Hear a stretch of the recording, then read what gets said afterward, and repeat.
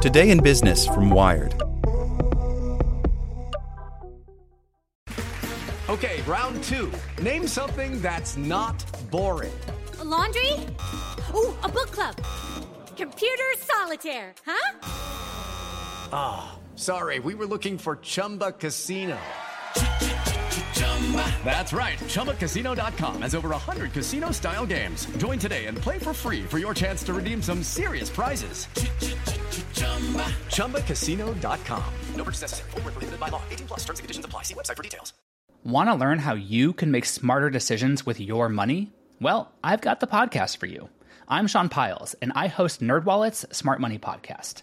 Our show features our team of nerds, personal finance experts in credit cards, banking, investing, and more.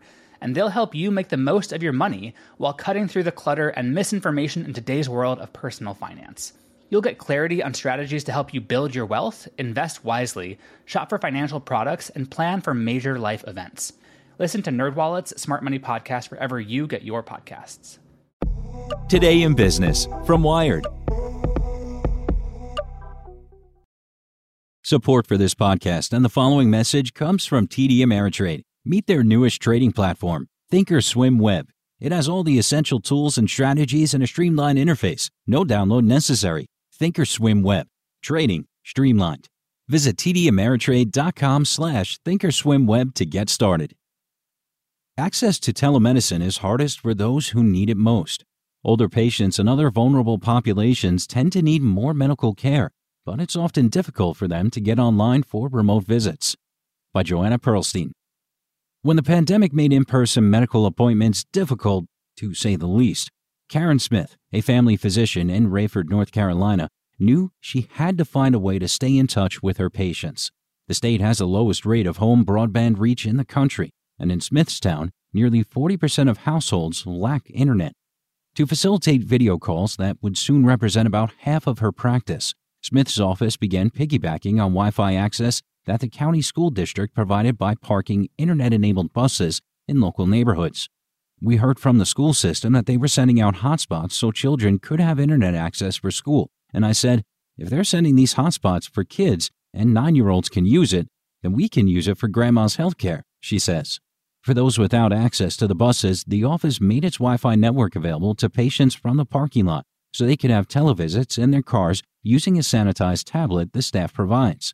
That way, they don't have the anxiety of coming into the building, she says. When it comes to telemedicine in 2020, and thanks to coronavirus, 2020 turns out to be the year for telemedicine. The digital divide isn't equally distributed. Yes, there's a lot more telemedicine than there used to be.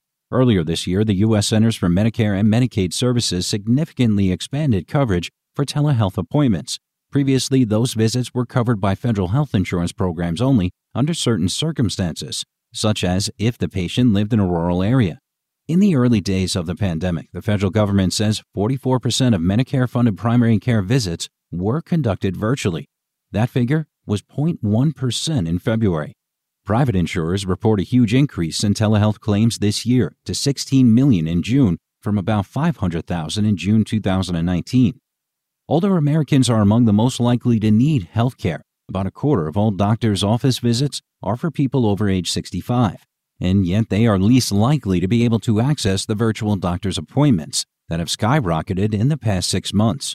Primary care visits of any kind for Medicare patients were down 57% between January and early April, with a smaller decline for patients enrolled in both Medicare and Medicaid. Nationwide, 41% of people covered by Medicare don't have an internet-capable computer or smartphone at home, according to a recent paper co-authored by Eric L. Roberts, who teaches health policy at University of Pittsburgh, and Nateyev Meharotra, a health policy professor at Harvard Medical School. Black and Latinx elderly people were less likely to have internet access than white people, the authors reported, and people who have lower incomes, are enrolled in Medicaid, or have a disability were also less likely to have access to the internet. The digital divide is not unique to older populations, but it's particularly pronounced in those populations because they have less access to technology, Roberts says. He worries that vulnerable Medicare recipients, very old people, and communities of color would have trouble having a video visit with a healthcare provider. We already know that those populations have difficulty accessing care. That concern preceded COVID. and now the migration to a digital format could widen those disparities. While telephone visits might be easier to navigate than video calls for some patients, even those can prove challenging for some people, according to Kenneth Lamb, a geriatrician at UCSF. In a paper also published in JAMA Internal Medicine in August, he and his co-authors estimated that 13 million elderly adults may have trouble accessing telemedicine services, and 6.7 million may not be capable of having a telephone call with a physician as a result of dementia or troubles with hearing, eyesight, or communicating. And telephone appointments are generally considered to be less productive than those with a video component, since doctors can't read visual cues or establish as much of a rapport with patients when talking on the phone. Lamb's paper estimated that 71% of elderly Latinx people and 60% of elderly Black people would not be able to participate in a telemedicine appointment. More than 70% of those in the poorest health and those who did not finish high school were also considered unready for video appointments. At Johns Hopkins Medicine in Baltimore, providers and patients were trained on the technical logistics of telemedicine. The institution's geriatrics team has also distributed mobile-enabled tablets to patients to increase access. However, particularly at the start of the pandemic, there was not much guidance on what comes after you get on the line with your patient, says Carrie L. Neiman, a professor of otolaryngology who recently co-authored a paper about reaching older patients through telemedicine. She suggests institutions should enable any automatic captioning technology available through their video platforms and set it as the default. The captioning can help individuals with hearing loss as well as those without, including if issues arise with the connection, she says. Providers should be mindful of cues that suggest a patient isn't following the conversation, and Neiman encourages patients not to be afraid to stop their doctor and ask questions. Finally, she notes, we have to be mindful about how ageism affects how we approach telemedicine and older adults. I have a number of patients into their 90s and with hearing loss, and we have had very successful video-based telemedicine visits. Age should not be considered synonymous with inability or unwillingness to use technology. Even when things return to normal, telemedicine's tenure as part of contemporary healthcare isn't assured. Many doctors whose practices have moved online have seen their incomes decline, as insurers have historically paid physicians lower rates for those encounters. While 42 states now require insurance companies to reimburse providers for telehealth visits, most don't require private insurers to pay the same rates as in-person visits. Meanwhile, the U.S. Federal Communications Commission has doled out $200 million to boost medical providers' telehealth infrastructure. Hospitals are using the money to buy items like Bluetooth-enabled blood pressure monitors and glucometers, handheld devices that patients can use to monitor their own vital signs, and remote monitoring devices. In North Carolina, Smith is using a system from a company called Aledade that helps her practice identify patients who are more vulnerable to COVID-19 as a result of conditions like diabetes or hypertension. We started calling every person and asking them, do you have your medicine? Do you want us to order you a blood pressure monitor? Are you okay? Do you have food at home? She says. We went through all of the risk factors associated with social determinants of health to mitigate the risk of COVID-19.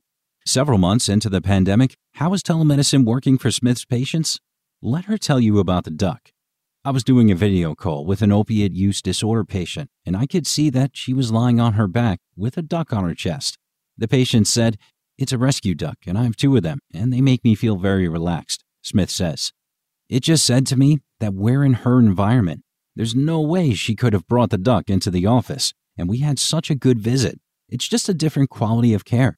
For the benefits I've seen, we cannot lose this hybrid form of delivery. For our practice, it has made a tremendous difference. Like what you learned? Subscribe everywhere you listen to podcasts and get more business news at wired.com/business. Introducing Wondersuite from Bluehost.com, the tool that makes WordPress wonderful for everyone.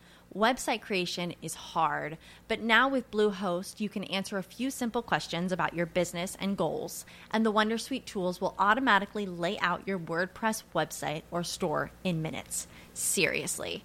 From there, you can customize your design, pick your brand colors, and add blocks. No custom theme or coding required. You'll get content suggestions that you can keep or revise, and with Yoast SEO built in, we automatically help you get found in search engines. From step-by-step guidance to suggested plugins to an AI-powered help bot, our built-in tools make WordPress wonderful for everyone. Whether you're a beginner or a pro, you can join over 2 million Bluehost users. Go to bluehost.com/wondersuite. That's bluehost.com/wondersuite.